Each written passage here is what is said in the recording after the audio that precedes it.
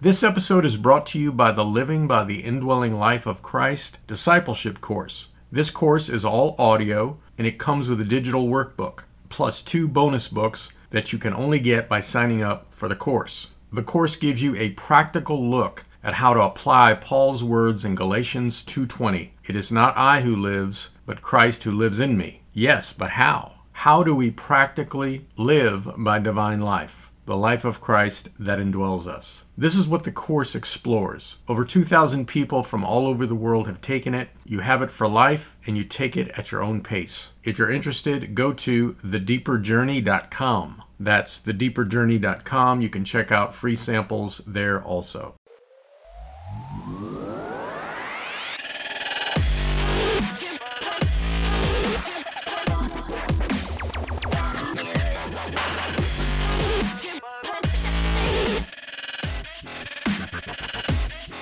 Hi, fun seekers. Welcome to another edition of the Christ is All podcast.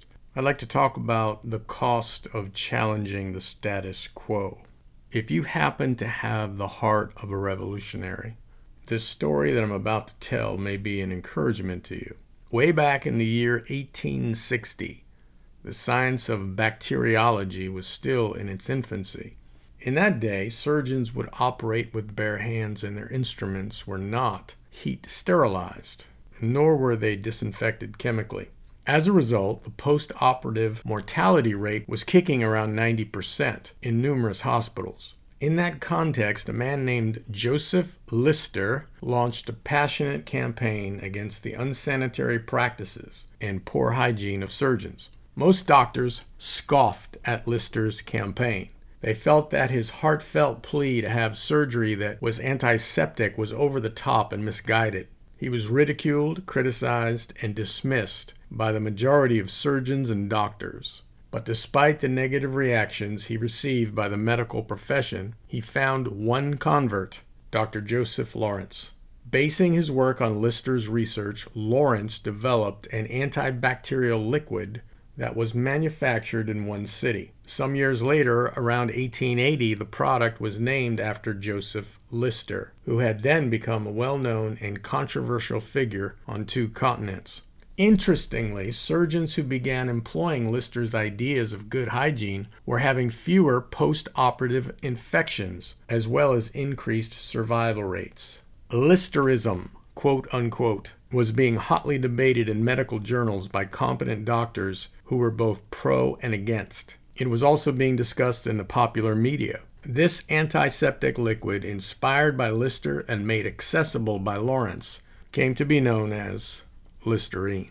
So the next time you swirl some Listerine in your mouth, or one of the knockoffs, just remember, it came at the price of one man's reputation, a man who was ridiculed, criticized, and dismissed by the professional medical community, but who after many years was vindicated. Thank you, Mr. Lister, for not giving up your convictions.